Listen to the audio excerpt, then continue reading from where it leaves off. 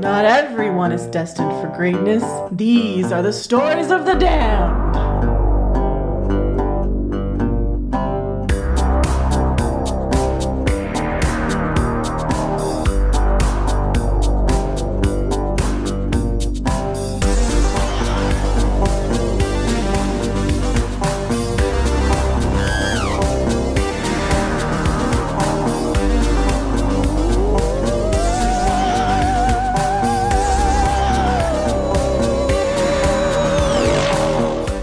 Let's all go to the lobby.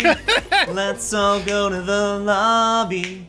Let's all go to the lobby and buy ourselves a snack. I'm Wheels.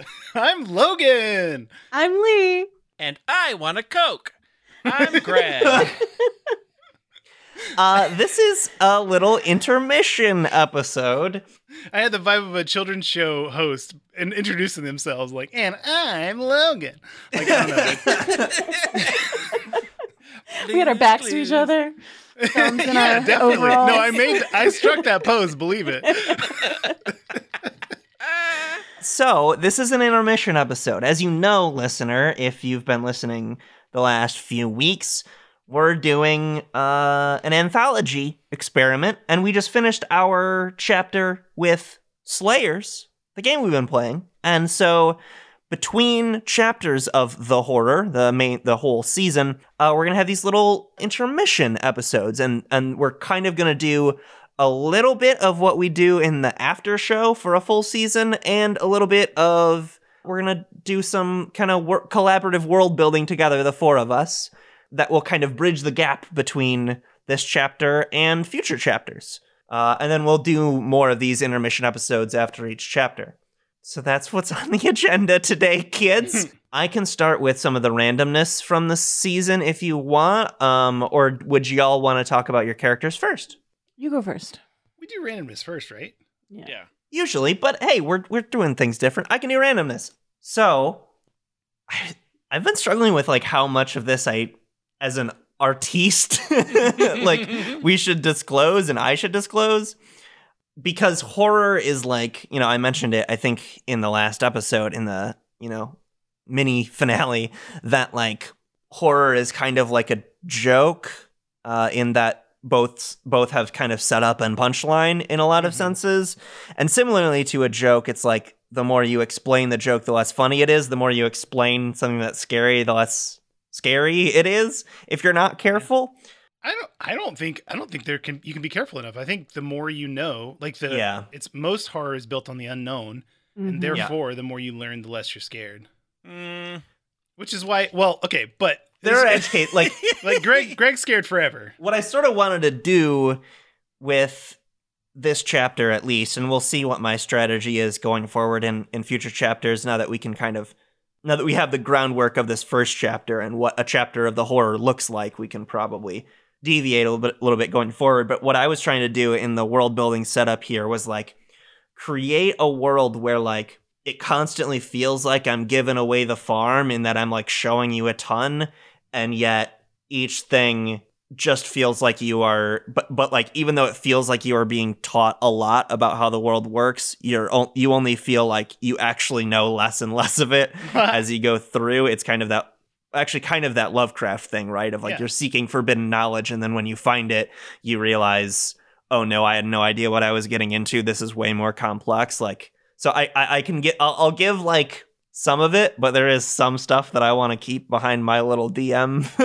screen, just because I think the chapter is scarier if the listener doesn't know everything.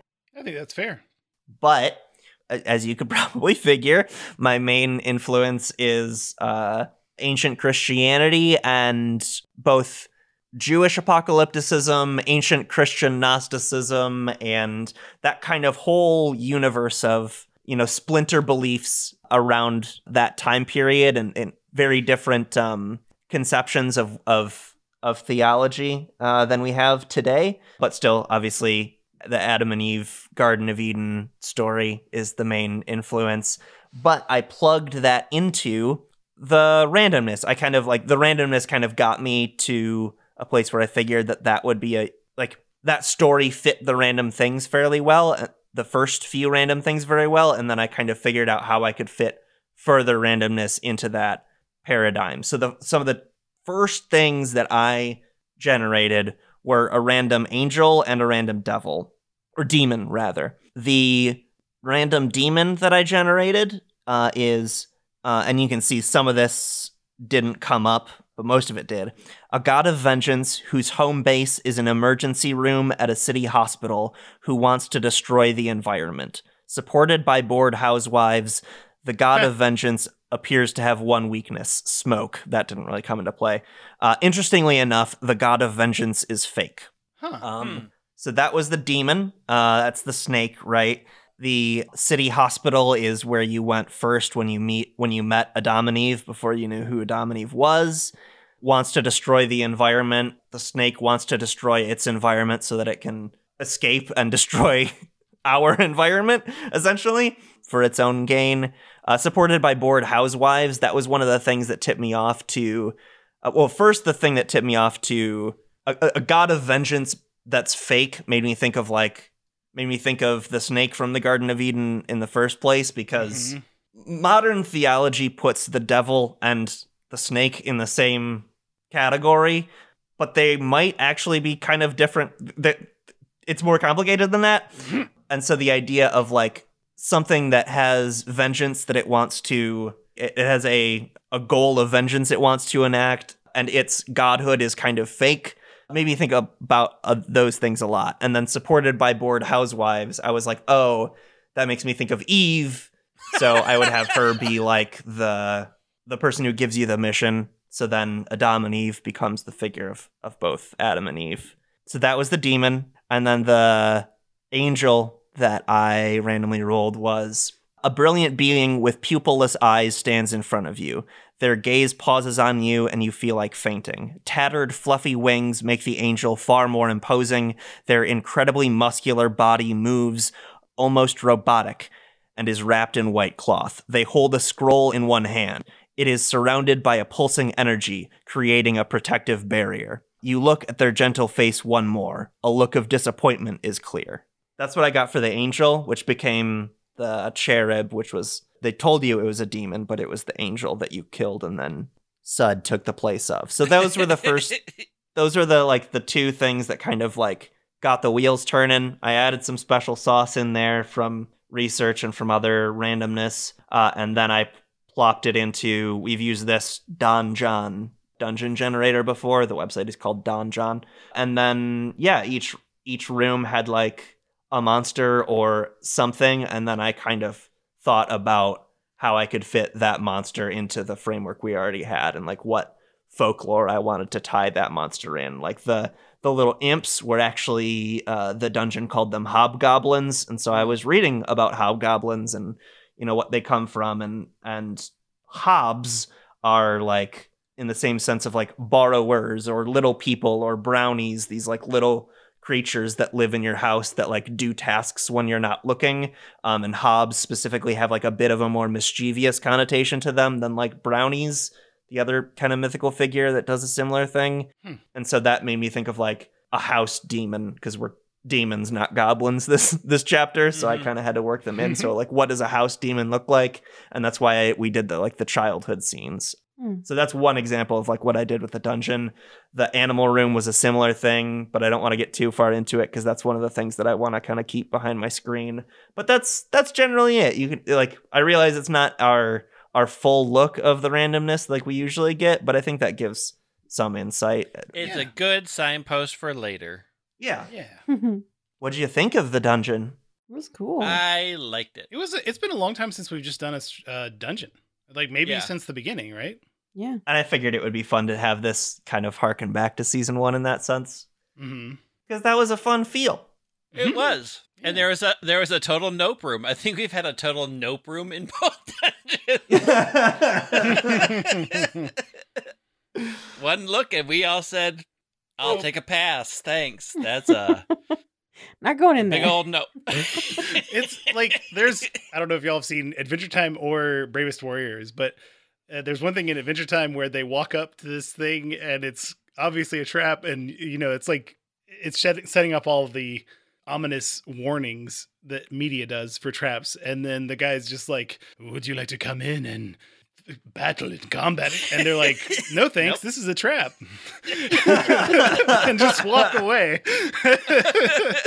And then in Bravest Warriors, on the first episode, I think it's the first episode, they're like stuck in a time loop, but they don't really, I mean, they eventually get that they're in a time loop, but they walk into a room and there's themselves laying dead on the floor, and they're like, and they just walk No, thank you. And y'all want to talk about your characters? I mean, I think Sud got the happiest ending Sud could possibly have gotten. That's so sad. Yeah. That's horror, baby. I mean, living potentially forever with a dog. That's like ideal. That's true. I love that ending, by the way. Like, we talked about this. I can't remember if it was, we were still recording when we talked about it, but like, yeah, that wasn't in the in the DM prep book. But like the second you said it, like I loved that conclusion. Well, I was hoping for a moment like that would kind of take it off of my rails in that finale. Not that we were on my rails the whole time, but like you want to make sure that the finale has an off the rails moment. Yeah, I mean there was the time when because I was thinking about, because I had been thinking about it, and when I had gotten quiet, which we had all assumed I had disconnected, was because I was actually processing, is this what Sud would do? And it was like, there's no way that this isn't something Sud would have done. Like, this is the same level of protect everything that he did on a much smaller scale at home, at a much larger, much more, at that point, noble, redemption-y way. So it was like, yeah, absolutely, he would have tried this plan. Like, yep, hit the sword, and like, because the whole thing of it came to me when that last line was read about the flaming sword, and I'm like, well, I have a sword, so why can't we just put this back the way it was? And there's also something that I love about how that ended, in that, and this is just like my interpretation of it, but nobody would remember Sud, but the Deep will always remember Sud. Mm-hmm. Which there's something very fascinating to me about that. Like, I always sort of picture like the Deep has all the knowledge of everybody who returns to it. Mm-hmm. And so like the deepest parts of the ocean know what one person did, just like, and that's like really like a powerful idea of the ocean knows how close things came. And I like how that kind of connects you to the cherub as well, the creature that you killed, because, well, it doesn't have the connection to like the depths that, you know, your party does through blood. It is in a similar spot of like, it has this incredibly important task that no one will ever hear about, and it knows so much about how this place works, but knows that it's been there for all eternity, right? Like, so that's why it's like so defeatist in all of the intro. Yeah. Like, I don't know what to call them, but the little intro narrations or whatever. And so to like have that kind of defeatism replaced by Sud's like kind of resignation to duty was an interesting thing to watch. Yeah. Yeah. I really like how Sud ended up. Like this very quiet, like grim person on I think I'd always assumed Sud was on a very, very bad trajectory. So when I say this was the best possible ending for him, I think that's real. Like this is the best way that Sud could have ended what he saw as a threat of his bloodline and still do something amazing for the world. Like it might be hell to me, but some people just need stability. What about Blood or Anita? Yeah, Blood, man. I mean, oh, gosh, in so many ways, Blood was like the character I was born to play. She was everything I ever wanted in a character. It's so ridiculous that you got Fish Person. I know that's not necessarily what you're talking about, but it's so ridiculous that you got Fish Person because it was literally just like creepypasta generator, and the first sentence was like a creature from the depths. Yeah, no, I mean, in a lot of ways, I am talking about a fish person, and you know, I mean, because we are the sum of of our experiences. Like, all the characters I've played on this show, I still haven't played a ton of stuff outside of the show. So in the few games that I have played outside of the show, I do tend to be a lot more murdery. I like problem solving, and I like trying to solve situations without having to murder, but I also do like to do a murder. So, so Blood was really great because she was just like, I don't fucking care. I'll do a murder, and I'll also be your friend. Whichever. It's kind of up to you.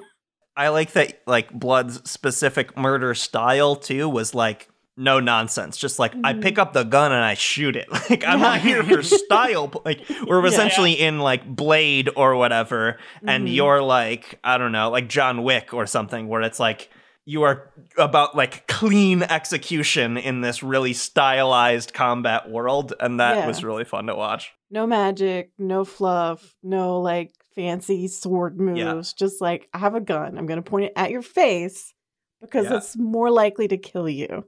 Yeah. No, I really liked Blood. I'll miss her.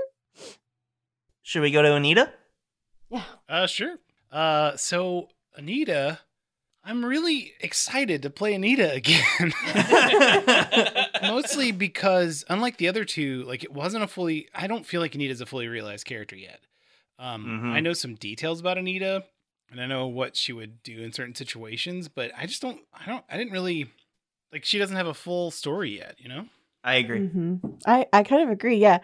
I feel like you're where I usually am, where, like, it takes me a little while to get my feet, and it takes me a little while to decide who my character is, and to kind of feel it out, whereas, like, Blood was just like, oh, I know this girl.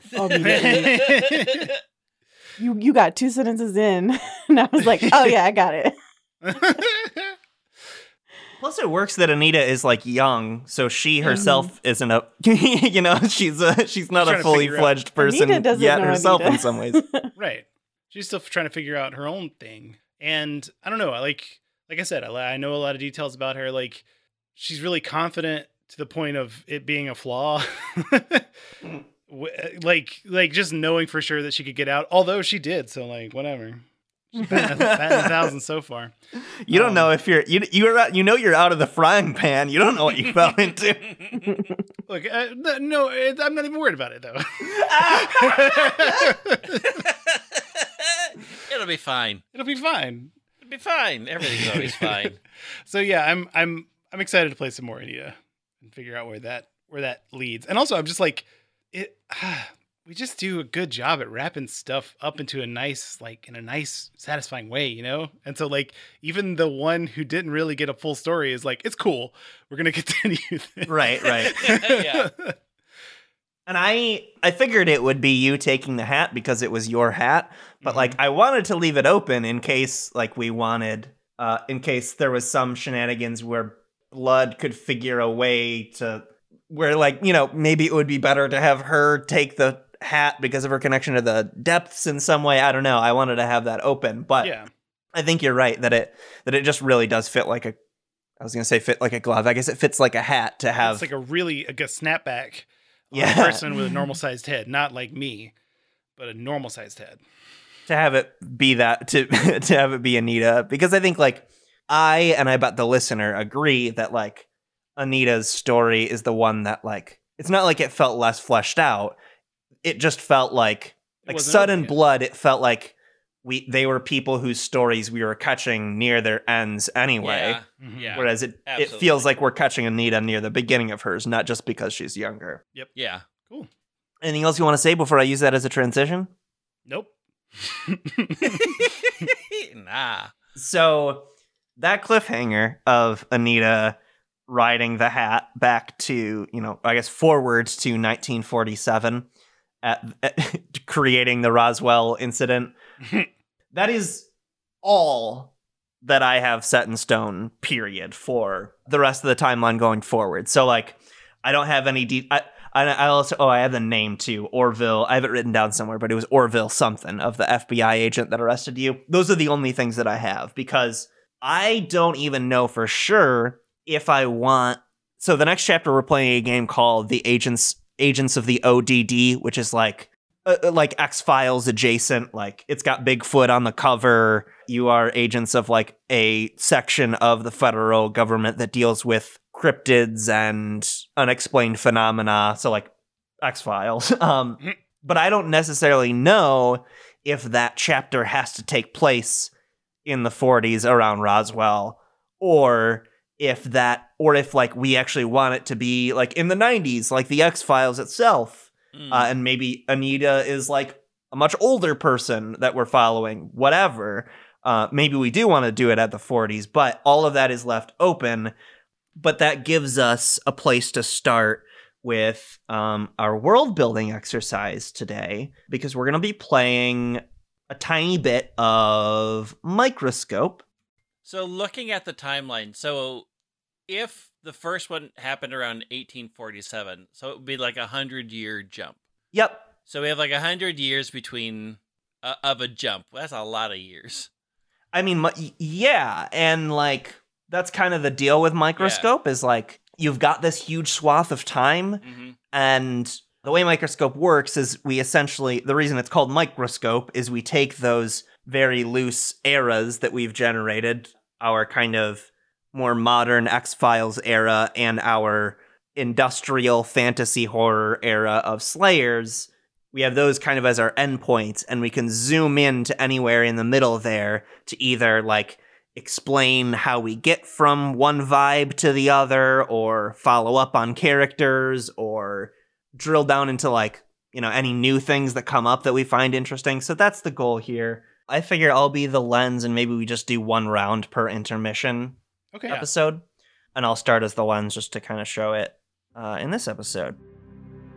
So as the lens, I am picking a focus for our one round of Microscope that we're going to be playing right now. And so we have two things in front of us. You're typically playing this on a table with note cards. So you can imagine we have two note cards in front of us. One of them says Slayers 1800s, and one of them says Agents of ODD 1900s, right? Like those are our two eras, or I guess it's just 1800s and 1900s are really our two eras. And then from there, I'm going to pick a focus, and then I'm going to add an event to one of the two cards that deals with that focus. So the focus that I'm going to pick is, I think we should discuss what happens to magic between Slayers and our next chapter. Because I think that probably will change because of the events of this season, and I want to see how that changes, because that might let us know a lot of things about the 1900s. So I have chosen that as our focus, and so now I have to add something to our two imaginary note cards that are in front of us. So what I'm going to do is I'm going to add an event under the 1800s. So this isn't like me proposing a scene, this is just me proposing like a general historical event that is happening in the 1800s, and that is, we'll just call it the rotation. If you remember in the finale, there was that moment where like the roots kind of rotated around Blood, like when she left the deepest part of the roots. Yeah, the entrance kind of like rearranged. So I was thinking maybe that could be a whole event of like kind of the rules are changing, and like magic is kind of trying to hide itself to some extent, and the rules are changing because it's actively rotating. So that's my event, and now it goes to the next person in the list, which I think we said was Greg, to add either another event onto either card or add a scene to the event that I just proposed, that scene being like a way that we can explore that, how that event affects like individual people, whether they be people we've seen before or people we want to make up for this. So the event is magic trying to hide itself, right? Exactly. Yep. So I think like the Victorian era had a lot of, they were big on occultism and mysticism, and so many novels and all of that came out, like Christmas Carol and all those things were very vogue. And I think that the forces of magic did that thing where it saturates the market and then everybody's sick of it. We've explored all of that, and then science was like, well, you haven't seen us yet. And so with just a little couple of nudges in an already sort of flooded market, people are like, oh, all that's fake, and there's a bunch of debunkers, and, here's this science that's coming around and saying that none of this was real. And this is new and exciting, and we get electric lights. Right, so right. I think, like, magic in and of itself was just saying, let's hide by being so in the open that nobody pays attention to us anymore. So it sounds like you are adding a scene to my event. Yeah. You're kind of adding detail to my event. So what types of, whether it's like just a random Victorian citizen or like an NPC, I guess there weren't really that many NPCs in Slayers, or like a PC or someone related to the PCs from Slayers, who do we want to like focus in on? I think like we'll focus in on like a not yet met debunker, like a person that actively goes around and debunks things. Darren Bunker. Camilla Paulson. Ooh. So are you gonna play Camilla?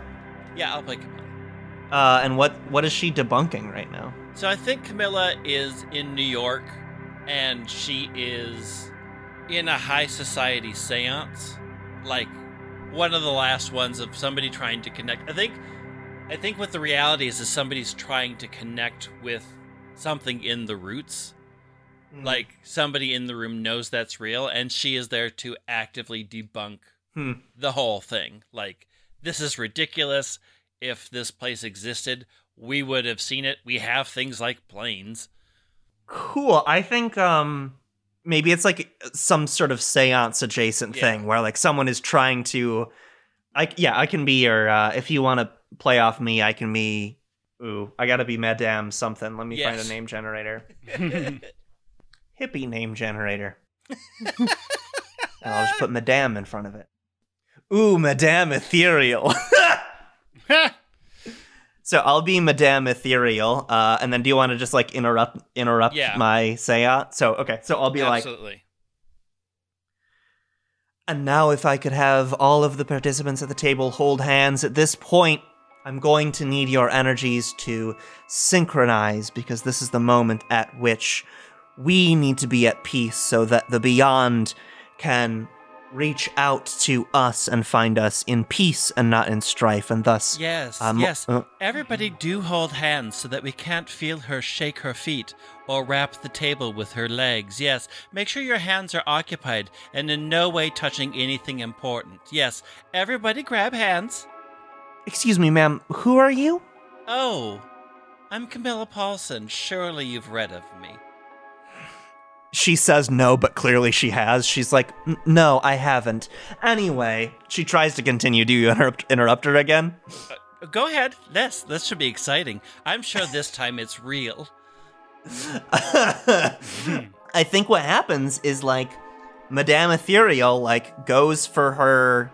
For Madame Ethereal, it's always been half magic, half show. And, when her trickery... When she, like, kind of messes up with the sleight of hand, she can count on the real magic of the place that she's in to, like, catch that mistake and, like, fill in that gap. Like, that's kind of the racket that she's running, is she's, like, doing this seance from a place that's already magical, so if she fucks up, the magic will catch her, and, like, it's not catching her. Yes, as you've noticed, she's made sure that the lights are dim so that you can't see what she's doing with her hands either, or the stuff that she has hidden in her lap. Of course, so turn up the lights so that we all can get a good look at what the Grand Madame is doing right now. Please call forth. Call forth. Who is it? Begins with an R maybe, or a J. Does anybody know a J? Oh my god, my dad's name was Jerry. Isn't that amazing? I'm talking to Jerry now. What did Jerry like to do? Wait, why wouldn't you know that? Why wouldn't I? Perhaps because Jerry's not actually here. Isn't that right, Madame? Maybe we finish it there, because it sounds like you have completely taken over my seance. Oh yeah, and, like, that's where the scene. That's where the scene ends. Is it like that little zoom in kind of represents what happened to the whole culture of like? Yeah, and I think like the look on Madame Ethereal's face of why isn't this working is like where the camera lingers for a bit, because I think she probably can't get it back because everything failed. And she is no longer in control of the show. And like maybe that's what it is like there have been a lot of people that have like been able to build out these sort of livelihoods as like people profiteering off of magic, and now that magic is not answering to them, and so science is taking their customers away because science is doing things that show people things. So yeah, that's kind of the idea of like how Microscope works. We figured out more about the transition by doing that scene. So now it goes to, was it Lee next? Yeah.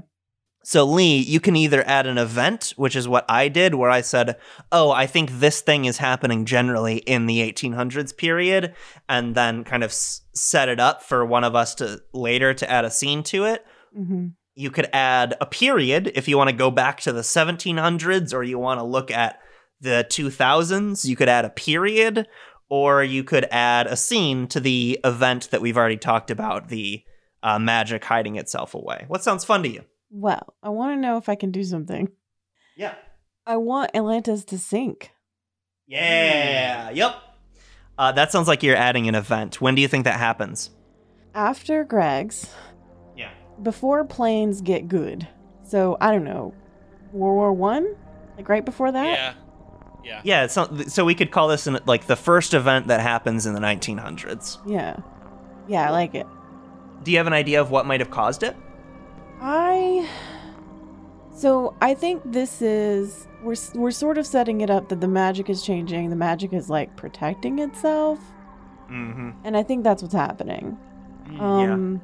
The last place that humans aren't getting too nosy about and are having still a hard time with is the ocean. And so Atlantis is just like, fuck this noise, I'm sinking. I like that as like a turning, because it's like a turning point too. Yeah, it's because like it's like, oh, even Atlantis is sunk now. Yeah. Like with the magic is withdrawing from the world. I do want to make it. I think it's like Atlantis and the part of the ocean where like blood and all that is happening are not the same, but obviously it causes like a big.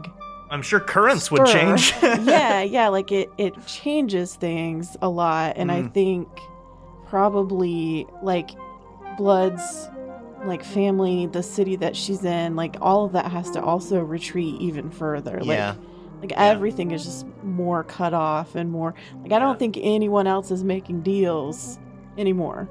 Right. All that's done. No one's coming back from the deeps. No one's making trips to the surface anymore. No one's trading with the locals. Like even the fish are quarantined. Everyone's retreating and like closing in, I think. Yeah, I like that. Logan, do you want to add a period, an event, or a scene? Well, I can't add any more periods, right? Because we have two. Aren't those? You could add a third period if you want to like vaguely gesture to what's happening in the 1700s or 2000s or beyond that in either way. Well, no, I think the setup for the next season would be that while magic is protecting itself, it still expresses itself. And especially after 100 years has gone by after this event, it feels a little bit like it can peak out. So that's the reason for the Agents of Odd to investigate, Weird stuff has been happening with no explanations. Like people have magic is just a story that people have, like that's what people assume it always was. I mean, the biggest magic you saw last season was a thing written on a piece of paper. It's like, it goes by the rules. It's old as dirt. Whereas it sounds like you're describing something that's kind of not playing by the old rules. Oh yeah, for sure. I mean, it's just, and Anita did some magic that was pretty spectacular, I thought. For sure, yeah. But yeah, this isn't like cast lightning bolt. This is just weird shit happens. Yeah. Without explanation. And I think that's just like, I think it's like magic being shy and like checking the scene. So like, are humans going to be fucked up about this again? Or can I come out again or what? I think that's what it is. Does that make sense? Does Cool. that work? Absolutely. So the microscope board as I see it because I think we'll call it there, that'll be our round. We have 2 periods. We have the 1800s and the 1900s. Under the 1800s, we have one event, which is what I call the rotation, which is the beginning of magic kind of hiding away. We have the scene in there that looked at what it's like as science is kind of and kind of rationalism is taking hold in our world. We saw that with Madame Ethereal and Camilla Paulson. And then our second period is the 1900s, and the 2 events that we have there are the sinking of Atlantis and thus a lot of life changing under the sea, as well as magic popping its head back up, but in or at least weird stuff popping its head back up, but in ways that we might not have recognized it. I like that setup. I think that plus whatever randomness I roll up in the next few days, I think that gives us a lot to go on for Agents of Odd. What do y'all think? I like it. Yeah, me too. I'm digging it.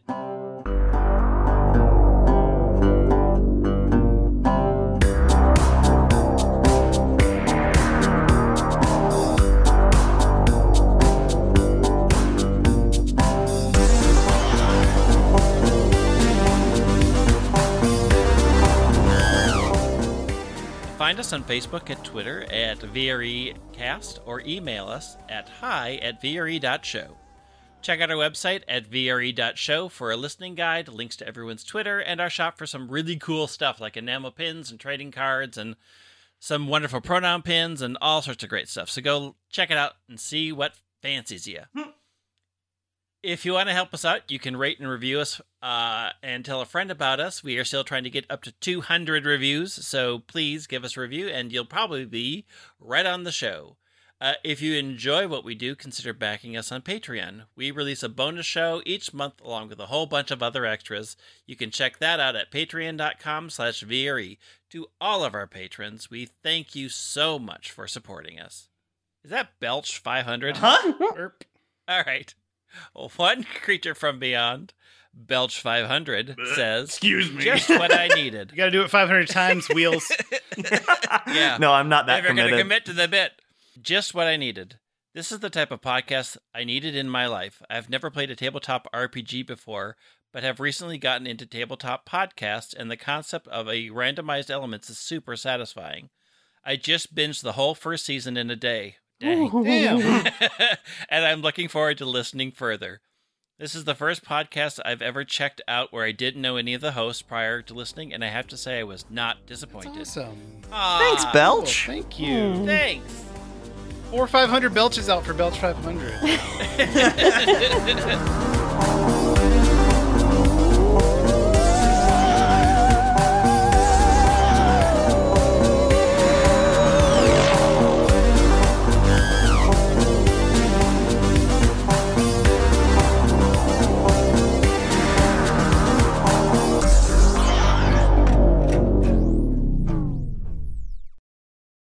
Not everyone is destined for greatness. Nope.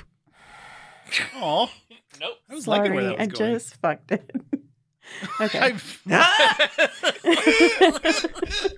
wasn't fucked it up. It was fucked it, which is a different vibe. Oh, I fucked it. Oh, real good.